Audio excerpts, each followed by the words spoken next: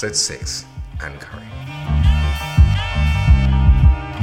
Welcome to the Pour Over podcast. I'm Jade, and I'm here with James. Hello. And Colin. Hello. This is a show where we talk to people from all sorts of backgrounds, from artists and musicians to business owners and biohackers, and everything in between. In this episode, we talk to Anne about her new sci-fi book, Utopia 5, what it's like to teach an Oscar-nominated actress to paint, and what exactly ethics in technology is. Well, thanks for coming in, Anne. Nice to see you. How are you?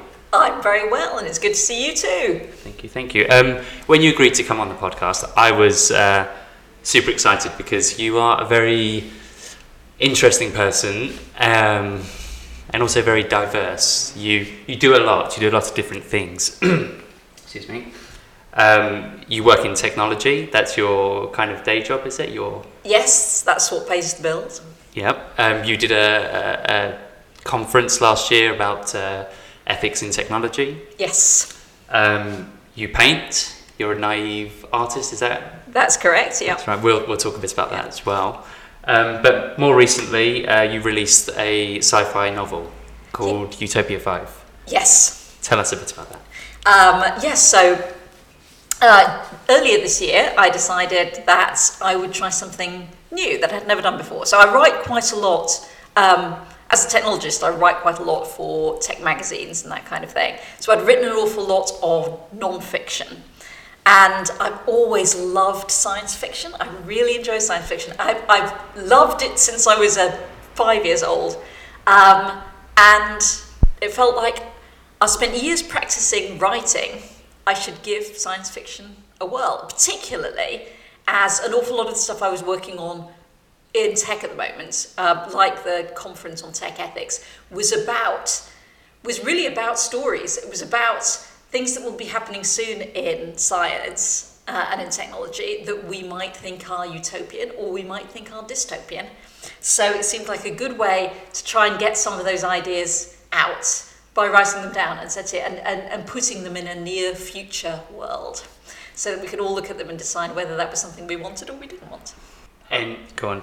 How did you find the change going from writing tech documents / publications to writing a novel? Well, it's interesting because I didn't really find it that much of a change. I was really expecting to, but I think because of what I've taken as the subject, it's so techy and it's so near techy that it just felt like a slight extension of what I was already doing rather than a massive change. If I was writing kind of Western romances or something, then I think I would have found that quite a stretch. But writing about what tech is doing now, because although I've set the book in the future, 30 years in the future, and it is speculative fiction, almost all of it is actually true somewhere now.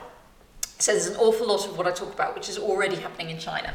So it's not really science fiction, really. It seems like it because it's not going on here. What element of it, I mean, without giving away any of the kind of twists and turns, but I guess, would it be this kind of surveillance element of it? That's the stuff that you're kind of talking about in terms of that China are doing? Yes, because there's an awful lot in the book, and this isn't too much of a reveal because this is revealed almost immediately, which is about a surveillance society and what's going on if you're watched all the time and how that might change your behaviour. How that might change your behaviour. And in the UK, of course, we are really recorded almost all the time. I mean, we were talking earlier about Siri and Google Home and Alexa. They're listening in your homes all of the time. You are constantly surveilled. But in the UK, it's mostly by private companies. So you don't know what the data is. You're being watched all the time. You don't know who's actually doing it. In China, it's mostly the state. And so people do know who's doing it. It's the state.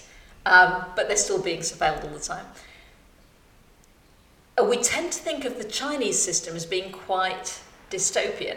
But actually, it's exactly the same system we have now. It's just, is it worse for the government to be watching you, or is it worse for Amazon to be watching you? I suppose Amazon can't put you in prison. Well, that's true. And unfortunately, the Chinese governments are not averse to doing that. So, actually, they don't tend to put people in prison, but they do publicly shame them. So they'll if you jaywalk, they'll put your picture up on giant billboards so that everyone can see that you are an antisocial jaywalker. They also have a thing where you're not allowed to travel if your social credit scores fall below a certain level, that kind of thing. You're not allowed to use the trains. You're not allowed to go anywhere on the plane. How is that measured? How do they measure that? In terms of, are they? I guess it's not Facebook, is it? It's what's the name of their social network? WeChat. WeChat. It's a lot of it is WeChat, right, actually. Okay. Yes, that's a good point, because it's we tend to think of it as being the state in China, but actually it's also a lot of private business in China. Yeah. But the private business in China is very tied into the state. So WeChat actually do huge amounts of ratings of you that they then give to the state. So it might be that you haven't paid your WeChat bills and therefore you can't use a plane. I'm not saying that is actually the thing, because I don't know that it necessarily is, but it varies a lot from one area of China to another. But there's an awfully big tie-in between business and government on surveillance. But it's an interesting one. I was listening to a BBC World Service programme on this earlier today, and it was saying that the reason why this is so prevalent in China is because people like it. It's really effective because it's really useful to know who you can trust. You know who you can lend money to, and you can actually get loans that you couldn't otherwise get because people know that actually you pay off your WeChat bills. And because China hasn't had that in the past, people haven't had access to some of the things that require a level of trust for you to do. So that's the reason why everybody's signing up for it, because it's actually of benefit. And what it's ending up doing in that example is giving people access to the financial industry and that side of thing, which is known for being quite difficult to do for people of certain financial standing, basically. Yes, yeah. I mean, if you come straight out of rural China into the cities and you have literally no credit history, no history at all, you need to build it up quite quickly. Yeah. And you don't necessarily have a strong network of people who know you, that kind of thing. It has worked out very well in China, although it's also quite dystopian. So it's quite it's difficult to know which way we're going to go with that kind of stuff. But that was the idea in your book, was there are no secrets because everything is kind of recorded. And that's an interesting thought, isn't it? Just kind of, if everything's out there, then you have nothing to hide. Yeah. I don't know how I feel about that. It's kind of... Well, it's meant to that, right? It's meant to make you really kind of question whether if you want that kind of transparency in your own life. But then I assume it would go both ways if you were to implement that in the real world. If there's transparency on the individual, there has to be transparency for for all the groups and for all the companies and that kind of stuff. So then it's not just a case of them watching us, we're watching them at the same time, whether it makes them act accordingly because they know all of their actions are being scrutinised. Yes, everybody has to behave better is the idea. It's an interesting one because I find, which I wasn't necessarily expecting, I thought people would like it more than would go, this is a really good idea, we should all do this. But what I found is that the older people are, the less they like it. The younger people are, the more they like it. Is that something to do with social media and youngsters today? They're just kind of, stories, for example. When I first was introduced to the idea of having something up for 24 hours and then it disappears, I was like, what's the point? What's the point? Yeah. But I kind of, now we have to be involved in that sort of thing with the coffee shop. I understand it more now. I'm kind of like, okay, I get that. There's something nice about that. The other thing, and I haven't really put this in the book, but it's one of the things that has made me think about this. So back in the very, very early days, when I was first a software engineer in the early 90s, I worked on email systems like Microsoft Exchange. And one of the things that you realise very, very quickly is if you put something in an email, it's not secure anymore. It's out of your hands. It is, don't write anything. Everything I used to say to people all the time, do not write anything in an email that you wouldn't be happy for everybody to see.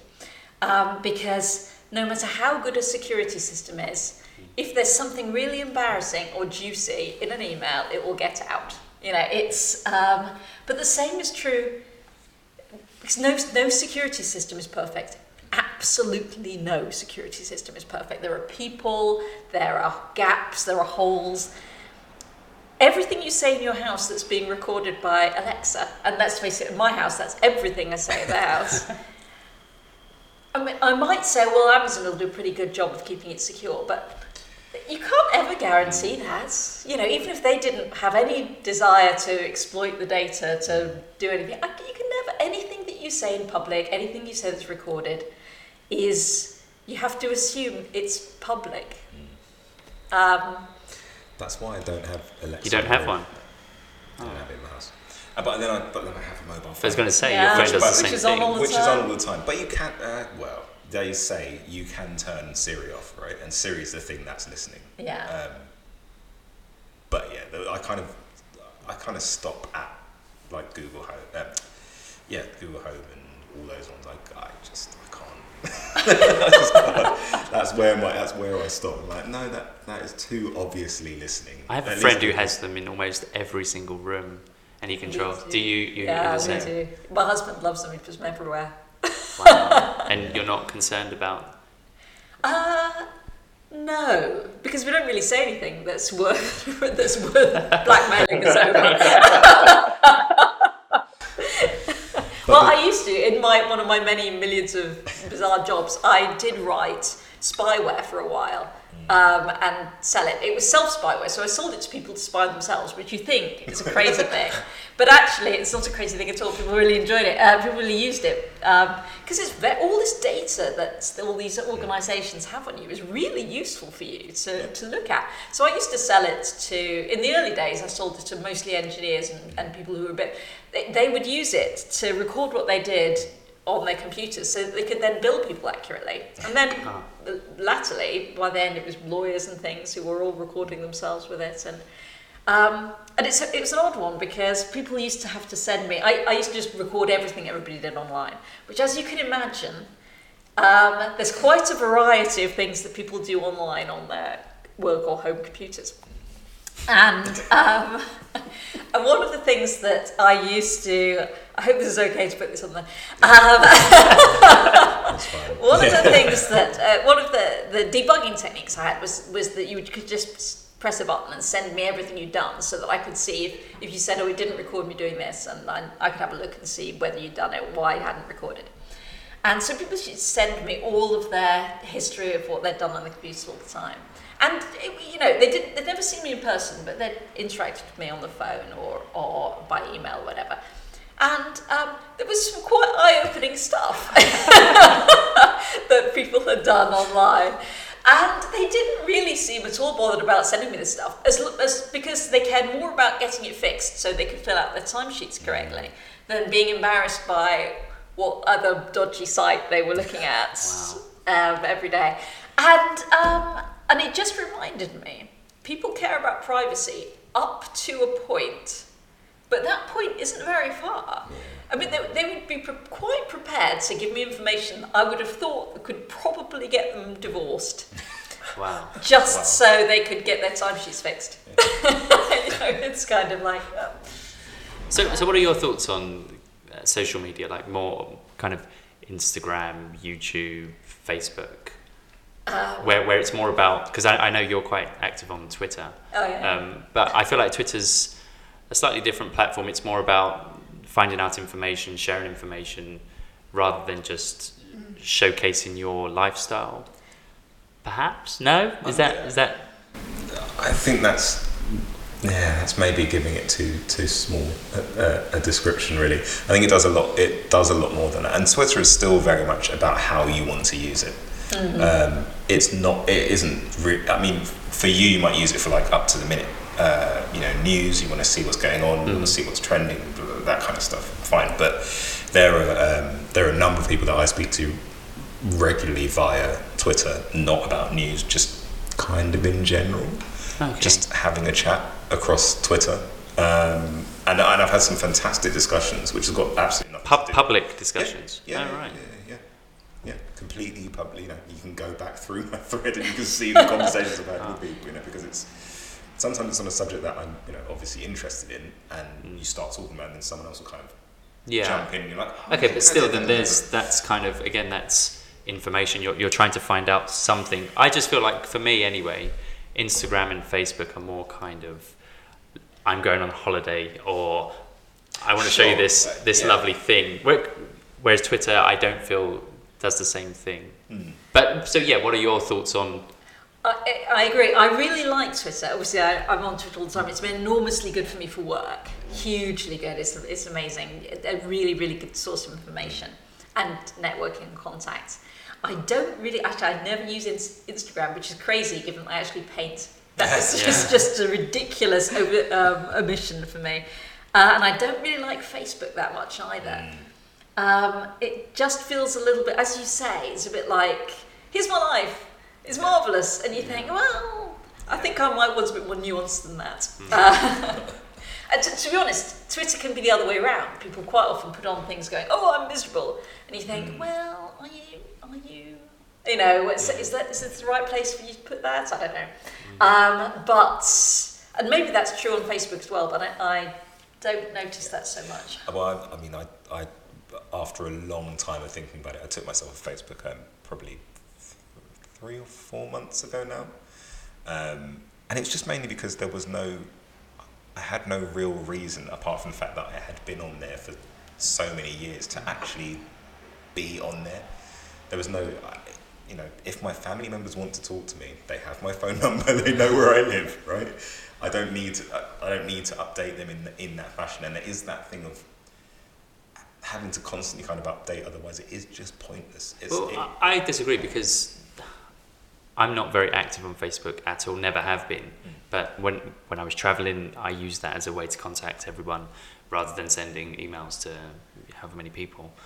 So there are some photos on Facebook of me, and every now and then, if something like pops up, like a time hop or whatever, there's something nostalgic about that. It's like, oh yeah, I remember that moment.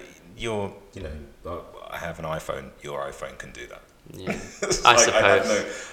I mean, if that's what you're on Facebook for, no, but so then much data, okay, if you did have a good circle of friends who all left comments on a particular event, and you're like, no, I've downloaded all of my data from it, so okay, so I have it. It's not like I just shut it and didn't do that. The first thing I made sure was that I can actually take all that data with me, but it just served no purpose. I was finding myself just being on there because it was part of my social media routine, rather than feeling compelled to go on there for an actual reason. I really didn't have one. Whereas with Instagram, I'm like, I enjoy Instagram. I enjoy kind of looking through it. I enjoy seeing what people are doing in that format for now. I think I will get bored of it. And Twitter still is the one that I enjoy the most. I just feel like it's a much more varied experience. Like, it has elements of Instagram in that sense of being able to share things visually, but it also has more of a conversation. And I feel like you really do get exposed to different discussions. Like, I can't be so even if you curate your friends, like the people that you follow and that kind of stuff, you still get exposed to other people's ideas, other discussions, just because of the way it's built and the algorithms that they use. So I feel like it's a bit more open, whereas Instagram, I don't feel like does that, unless you go to the browse function, which still pulls towards what you're into or what you've liked before. Whereas Twitter's kind of a little bit more chaotic than that. I kind of enjoy that. But there's a problem with all of them, which is they're a terrible time suck. I mean, I love Twitter, but I spend way too much time on it. If I was on Facebook, it would be disastrous. I would never say, I certainly wouldn't write a book. and there's an issue with that, because I wouldn't write a book if I was just on social media all the time. It kind of burns off your need to do things by providing you a kind of a short-term, quick-fix outlet for creativity and that kind of thing. I suspect that I would suffer from that with Instagram, actually. But if you use Twitter a lot to promote conferences and obviously the book. Yeah. So is that, that still work technically, or do you leave a separate time for that, or? It's kind of still work, isn't it? Yes. And actually, that's one of the worst things about going online or going to Twitter, is that you start doing something totally sensible, and then 3 hours later, Looking at pictures of cats. absolutely looking at pictures of cats. And how is the book doing? It's self-published, right? It is, yes, independently published through Amazon. So I've thought about looking to get a publisher on it, but they don't really provide a great deal these days compared to just doing it yourself. And I'm a bit of a control freak. I like to have all the control. Eventually, I might decide I'm bored of that or whatever, but I quite like to just be able to do whatever I want whenever I want it and publish it as soon as I like and don't get held back on. And how's it doing? Well, I've sold over 100, which is not bad in a month. Apparently first books generally sell about 100 and that's it. So Hit your target. that's it. My last sale was this morning. And that wasn't. I was going to say. And you're writing a sequel Yes, already. I am. And when is that? Well, I have. So I did 3,000 words today. I'm quite focused. I want to get the first draft done by the end of next week. So I'm on 30,000 words, and then it does take me another month or so of editing. But if you do the stuff yourself, the tools for writing books these days are fantastic. You can do the covers look great. You can design your own covers. You can do all the typesetting and everything else. And What are you using? really good. It's something called KDP, which is an Amazon desktop publishing, basically, system, Kindle desktop publishing, and it's really, really good. The results, the books look fantastically slick. So as soon as I've finished it, basically, I should be able to get it out as a slick-looking book in days, which is a total change. It's mad, isn't it?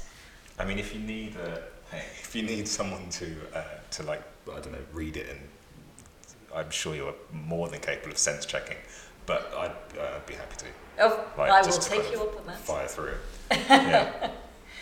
And so is the plan to have a series of these books, or is this the last one? No, there will be a whole series of them. So apparently, if you're an independent publisher, you really have to have 10.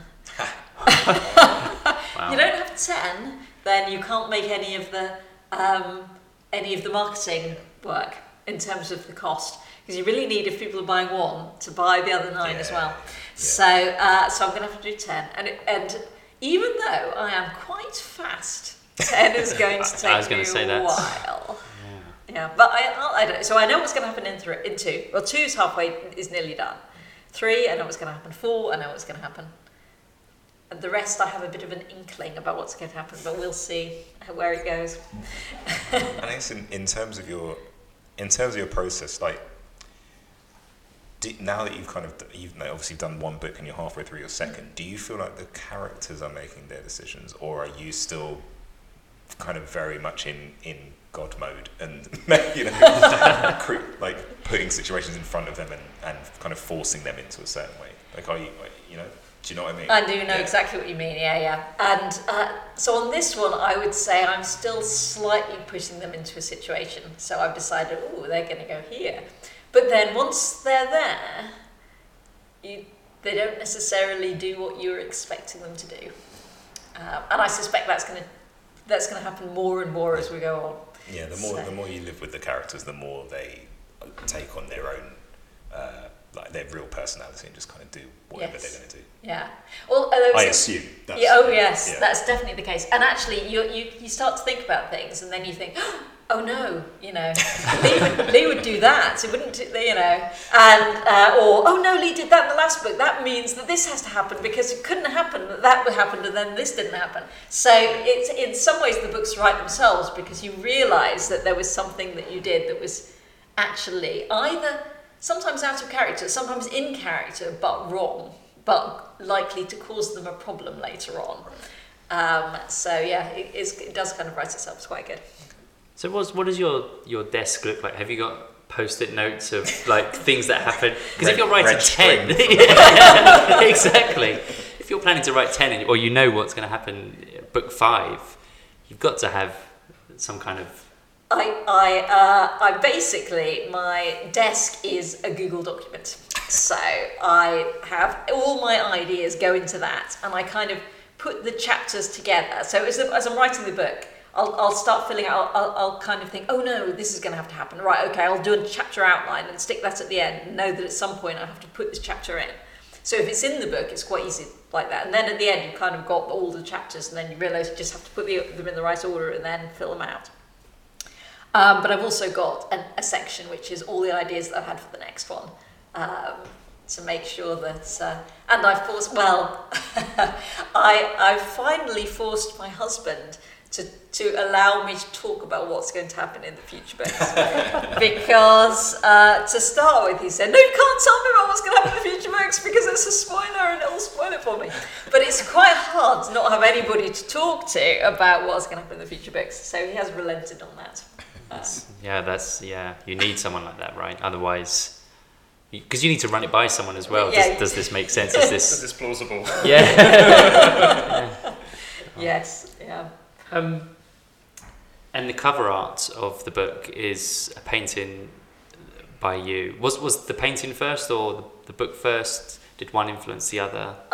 They kind of did influence each other, yes. So I had been commissioned to do a painting that was going to be auctioned for charity at a tech conference last year. So, and I realised when I was doing it that I really wanted it to be the cover for my first book. So I kind of put things into it that I knew I was going to put into the book. Right. So it became a kind of a work in progress, a kind of a balance of ideas from this go to ideas from that. Yeah. Nice. And that kind of art you refer to yourself as a naive artist? Yes. And what does that mean? Well, actually, do I refer to myself as a naive artist? I Well, at least you did whilst you exhibited here. I did, that's true. I used to be a member, and I have let it lapse, and I really need to fix that up. I used to be a member of an organisation that's rather unfortunately known as the Association of British Naive Artists.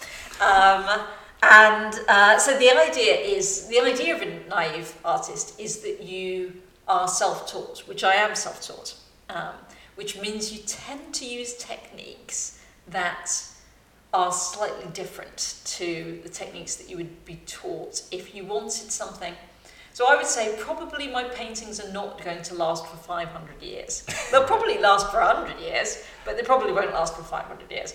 But do I care? Well, 500 years is a long time, let's face it. It's not going to last 500 years anyway. And with your paintings, I always found, like, and this was last year you exhibited here, there was something ominous about your paintings. They're kind of vibrant and bright and these jolly kind of landscapes, but there was something a little bit, I don't know, eerie maybe, these faceless sheep or black crows or the kind of power stations or lighthouses, which is kind of like a dystopian landscape. So there's clearly something in your paintings and in your writing that... Yes, I do like it to be a little bit unclear. I like people to be able to read what they think into the thing, which means, it's not just a flower, but a sinister flower. Yeah, sinister. That was the word I was looking for. But I do notice that some people are just cheerful, but they don't notice any of the sinister stuff. I kind of think you want. So is it telling of my? It is slightly. Psychopath. Raw shot. So you also worked with an actor with your painting style, didn't you? Yes. So this was a couple of years back now. I taught a Oscar-nominated actress how to paint like a naive Nova Scotian artist for a biopic of her life. So this was Sally Hawkins, who was Oscar nominated for Best Actress this year. Absolutely fantastic. Yeah, she's I brilliant. would love Sally to voice over my book. She's marvellous. She's a bit on the steep side for me, I would suspect. But she's a fantastic actress and really, really nice woman as well. And actually an extremely good artist. So the film that they made in the end, which came out this time last year, was very, very good. And she painted almost everything in there. By the end, she could forge Maud Lewis. The film was called Maudie. I would totally recommend it. And everything in it, basically, she painted. And She had a good teacher then, obviously. we had a good time, I have to say. We had a good time. Wow. So how did you get that job? It was through the Association of British Naive Artists. So the director was looking for somebody to teach her who had a similar style to Maud Lewis. Now, and it was actually quite interesting because on the surface our styles don't look similar at all. They look completely different. But actually, in terms of how I do it, it was very, very similar. So although the end result looks quite different, the underlying technique was quite similar. And the director obviously spotted that because it turns out that she had a fine art degree.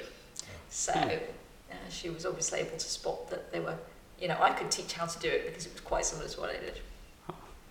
So that's what I like so much about you as a person. You're just you say you're going to do something and then you do it. Like you're going to write a book and you've done it. And same with the ethics in technology conference.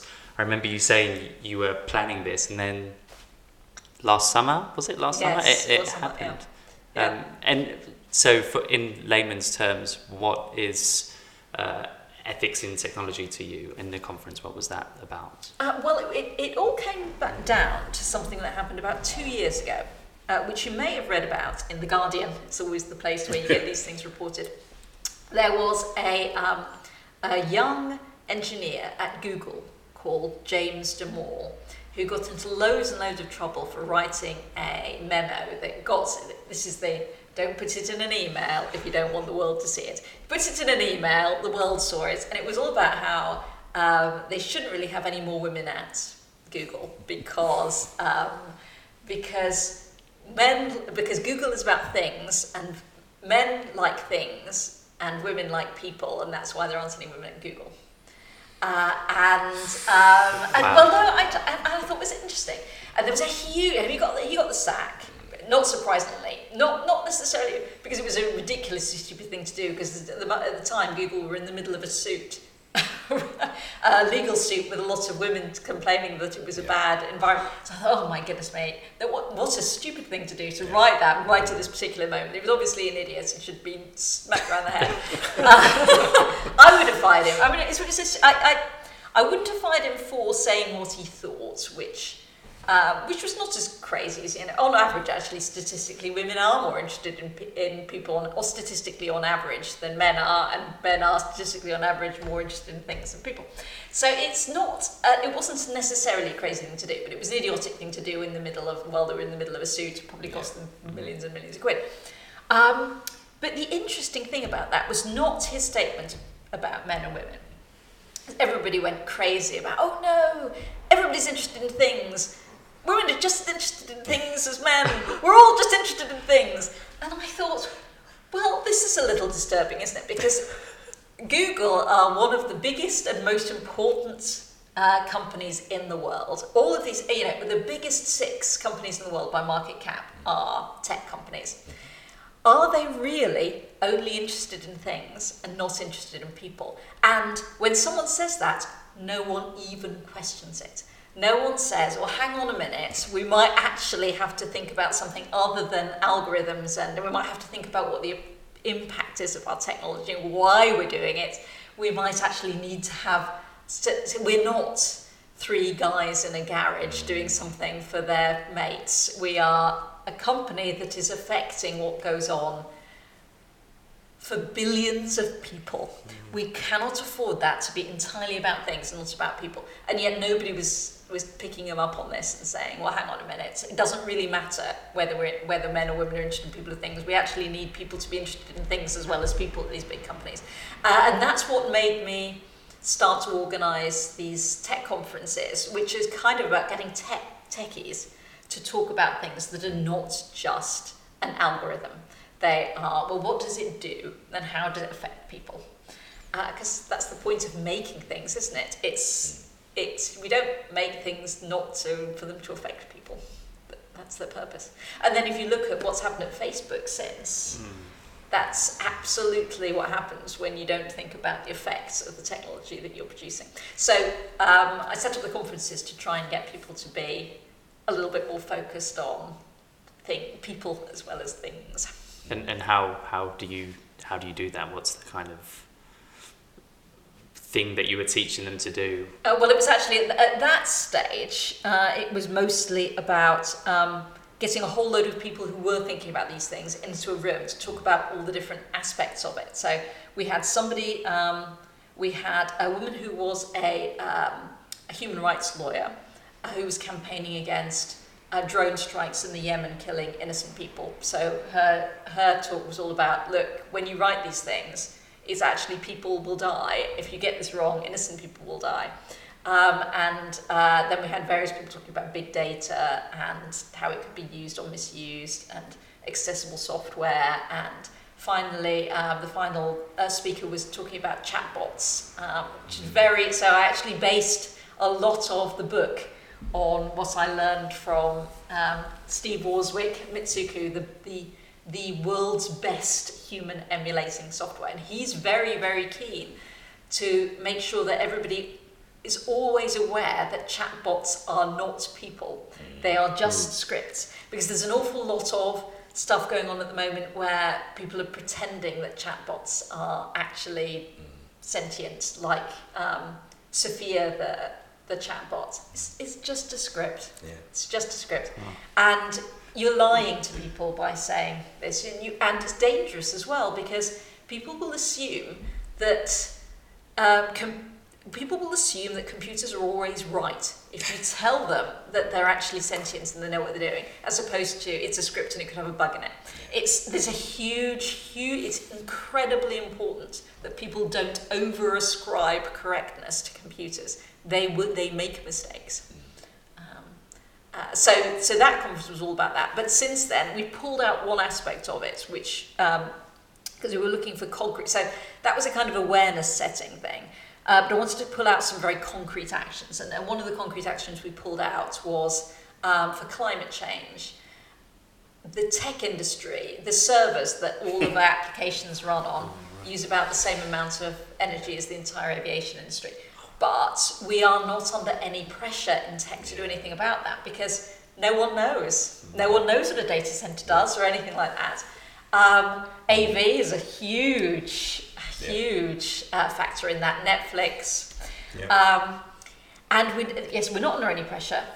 So AWS, the Amazon hosting service, which is where Netflix are, produce all this video that requires a huge amount of power to process. It's 50% sustainable power. It's 50% offset what they use. But that means that as they grow, their carbon footprint grows. Now, some of the others aren't. Google are better, Facebook are better, Microsoft are better, but nonetheless, we need to. Amazon are the elephant in the room. They are the future of where things are going to be hosted, and they use a heck of a lot of fossil fuels to power all the tech that you're using, and so we need to be putting pressure on them to change that. So cryptocurrency as well. Oh God, cryptocurrency, that's terrible. Yeah, that's the worst. That is actually the worst. Yeah. Well, yeah, because you're burning electricity to create, not a lot of money. Yeah, it's huge. So cryptocurrencies burn about as much energy as a small country. Yeah. And it's mostly in China, where it's mostly fossil fuel powered. So anybody who has a Bitcoin is utterly unethical. causing climate change. I don't have any. They are causing climate change. None of us have No. bitcoins. None of us have bitcoins. So then what's the solution then? Because these... Well, that's an interesting one. So consumers can choose. Now, individual consumers not so much. Businesses can choose where they host. So we're trying to put a lot of pressure on businesses to choose to host places which are cleaner. Quite often they just haven't thought about it, which again is crazy, because why haven't they thought about it? This is what they do, but they haven't thought about it. If they do think about it, there's more chance that they'll actually do the right thing. In the long run, we really need government action on this. So when you say cleaner, you just mean energy that comes from like wind farms or Well, it's an interesting one because it's hard at the moment to run a data center directly off renewable energy because it tends to be not quite steady enough. There are places where you can do that, but there are a lot of countries where there is a great deal of renewable power, like, for example, Ireland. So if you host in Ireland or in Germany, where a lot of data centers are powered from nuclear power, so that's all non-fossil fuel, that's clean. So there are countries that you can choose which are a lot cleaner. One of the projects that I'm involved in at the moment, I would really like to promote more, is Greenland has an enormous capacity for having data centers that are entirely renewably powered, because Greenland has hydropower has a very, very steady hydropower, which is meltwater runoff from glaciers. And they could easily run a huge number of data centers there, but at the moment it's very early and they don't even have the data connections to Greenland to do that. So it's early days, but those kind of places, Iceland, where they tend to run it from geothermal power, there are lots of places where it's much, much cleaner to host your service. But not cheaper. But not cheaper. No. And well, fossil fuels are subsidised, and that's the problem we have at the moment. Yeah. I mean, I can see why they are, because we kind of need all this stuff to keep us alive, to keep all of the... But there are an awful lot of options out there that don't quite get developed just because fossil fuel is so cheap, people can't be bothered. I was looking into, for my next book, I have been doing a bit of research into atomic-powered cargo ships, which are apparently really not as... they've been done before, and there are some atomic-powered icebreakers out there in the Russian fleet. It's doable, but it's just slightly not commercially viable, given that fossil fuels are so cheap. But it's quite close. But nobody's really going to do it because fossil fuels are still the cheapest way to do it. And is there any risk in terms of it being safe? Well, I mean, to be operating that kind of... There are a heck of a lot of boats out there which are nuclear powered. All aircraft carriers are, and submarines. So it's actually quite proven technology, and there's never been an accident. Do you not still have waste from nuclear as well? Yeah, you do, but it's different disposing kind of of that waste. as well. Yeah, yes, it's another thing that's terrible for the environment. But it's not. It's differently terrible, isn't it? So it's something you better can't. terrible or worse terrible? You can't get rid Right of now it's for kind of better a long terrible. time though, right? Yes, although there's been a lot hundreds of of years. Well, yeah, versus a bunch of stuff that is just never going to degrade. Yeah. Yes, I think it is at the moment a slightly better option given where we are. But long term, it's still not the one, is it? No, we really want another one. But it's the closest I think we have. Well, actually, solar and wind is doing really well. Yeah. But solar and wind, hydro. yeah, you can't use that. can't There beat that. are lots of things that you can't do with that. So you couldn't. It's not enough for you couldn't power a cargo ship with it. No. But you could with nuclear. So it's kind of... So is it not then? It sounds like it's more of a hybrid situation. So using all of the above Yes. to cover, using different types of energy for Avoiding different types fossil of things. fuels, basically. Yes. So it's not just a one fuel to rule them all. Yeah. So trying to use as many as possible. It makes sense. Yeah. Makes sense. So have you got another conference coming up? I haven't done one this year, I have to say. I have to have a think about what I'm going to do next, because I've been so tied up in writing the books. Because I kind of want to see how the books work as a way of... So I've put all of the stuff that's coming out of those conferences into the books. And I want to see whether or not that's a way of getting people to think about and talk about these things. Because actually, the books are very much designed to get people to talk about things that they wouldn't normally talk about. So if it works, it's a very scalable way, much more scalable than getting 100 people in a room to go to a conference. But I have to see. I'll have to see how it goes. There's been a lot of interesting conversations around like gender bias in data in itself. Ah, yes. That's been kind of piquing my interest. There's a good book, and I'll tell you the name so you can put it into the show notes, because the name's escaped me right now. But it's excellent. It kind of talks about the things we would never have thought of where gender bias would come into it in terms of data. I think and I may be misquoting it, so don't take it as gospel. But there was one example which was with crash test dummies. Oh, yes. And something to do with like the sizing and the seatbelt position is kind of predominantly for the male body. So it shows all the impact and all the dangers of a male sitting in the driver's seat, but doesn't then, the car seat, the seatbelt position doesn't change for a female driver. It stays in the exact same position, doesn't it?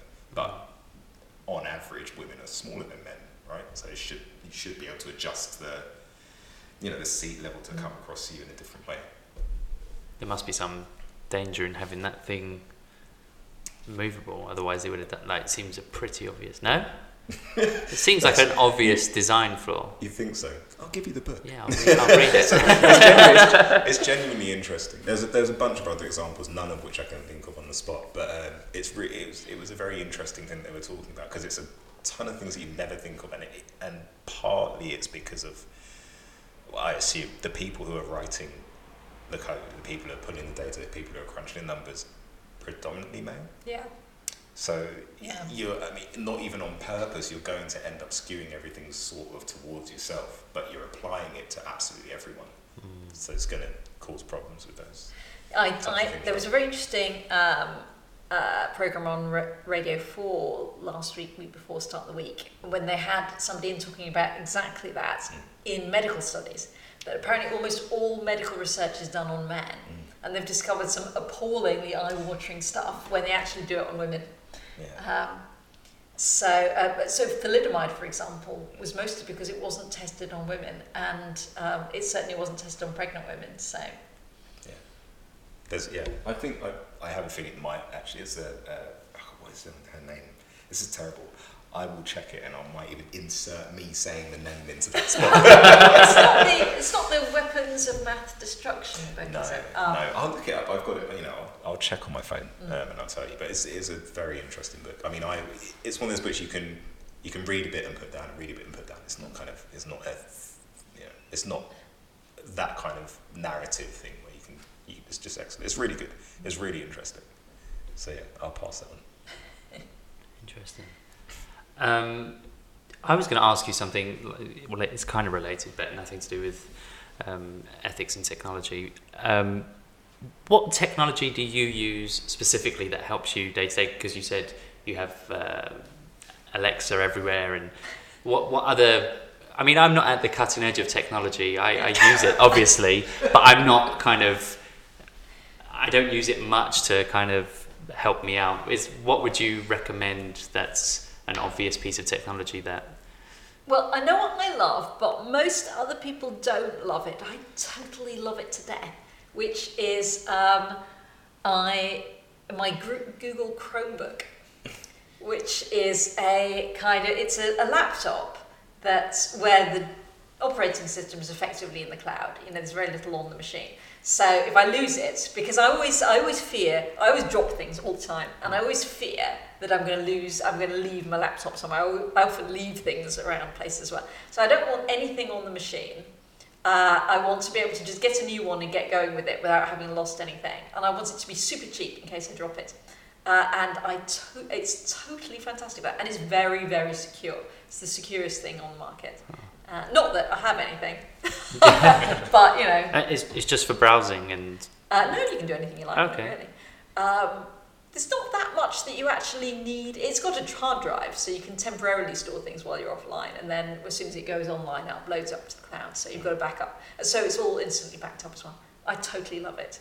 But that's not a very exciting piece of technology. Is No, I was hoping for something like one of these apps that I don't know.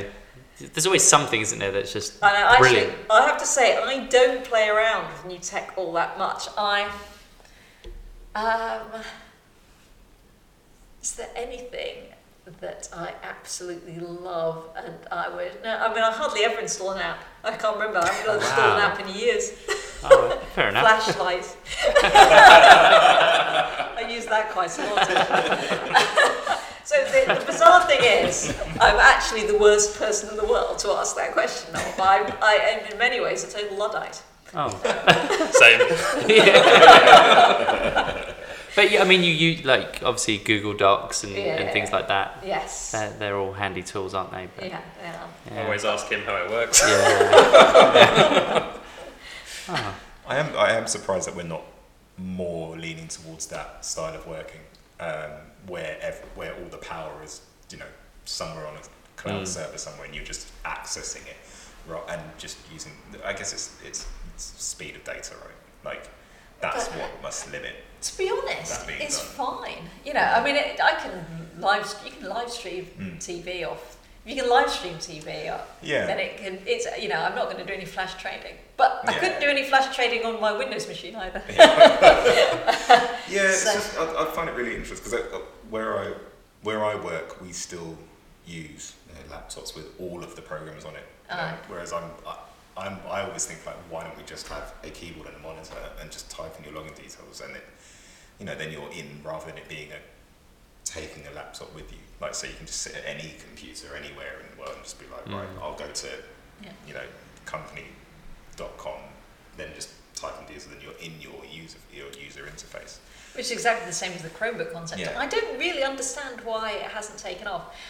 So other technologies that haven't taken off that I'm very disappointed by, I would have loved to have a pair of Google glasses. I would have loved it, but they disappeared before. Yeah, they disappeared into industry. Yeah. And that's where I feel like it was always going to do really well. Yeah, head-up displays. It's excellent for that. Absolutely excellent. They are redesigning at the moment, but it was a little too early. That's the truth of it. It was way too early, and it opened up way too many questions that they couldn't answer in the ethics field, and that whole like constantly being surveilled and not knowing when you're being surveilled.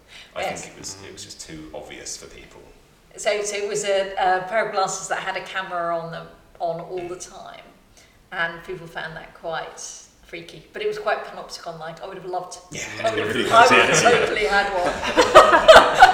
Loved to have one of those Google glasses. But yes, so that's something I would like. It will come back. Yeah, it will definitely come back. True. I mean, maybe not. It will come back in like a pair of normal glasses, like you wouldn't know, and that's.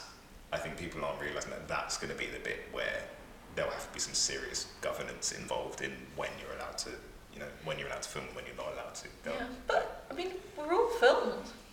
Yeah, but it's about people's level of comfort, though, right? Yeah. Like if you kind of know you're generally CCTV being filmed, it's kind of a given, right? It's to, like, in my mind, it's to prevent crime, and it's kind of just making sure people that aren't doing bad things.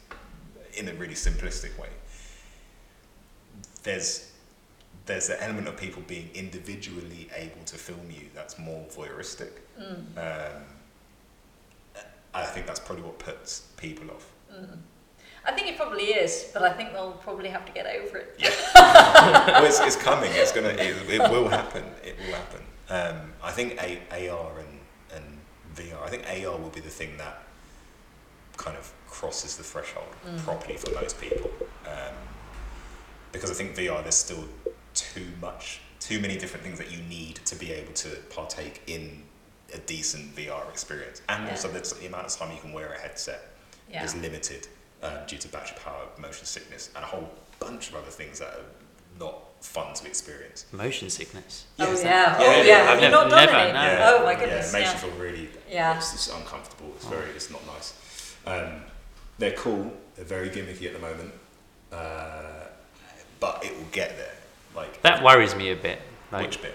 VR, just kids wearing headsets and just being in kind of like your book, just being in these games. Oh, there's been And it's like more exciting than their actual life. But that's already true. yeah. Do you think? without their headsets, yeah. Yeah, Like, that's think how many already kids play true. Fortnite. Think how many Yeah. play Yeah. Call of Duty and all the other like online connected games. They're doing that already, just because they're gone. What's AR? Augmented reality. So. Like Pokemon games, where you see that and then you've got something splattered Yeah, onto right, the yeah. image. Yes, Yeah. you've got a mixture of what you're saying and Yeah. seeing, and yes. And Hello. But the cool thing is it's getting better and better. Like that, there was a time when they were doing the first kind of apps and showing how it was going to be implemented. It was kind of so obvious that it was AR and that was just something that was sitting there, and it couldn't really. The whole distance perception and having something in front of it wasn't really working out. Whereas now, if I put something there, that wire will be in front of the thing. Like it will essentially interact with the space. So it's getting really, really intelligent, and really that I think is really exciting. So apart from it just being for like games and silly things and frivolous things, there's a lot of really interesting like industry application of it. Super interesting. Yeah, it is. Sorry, I'll be talking more about that in book 3.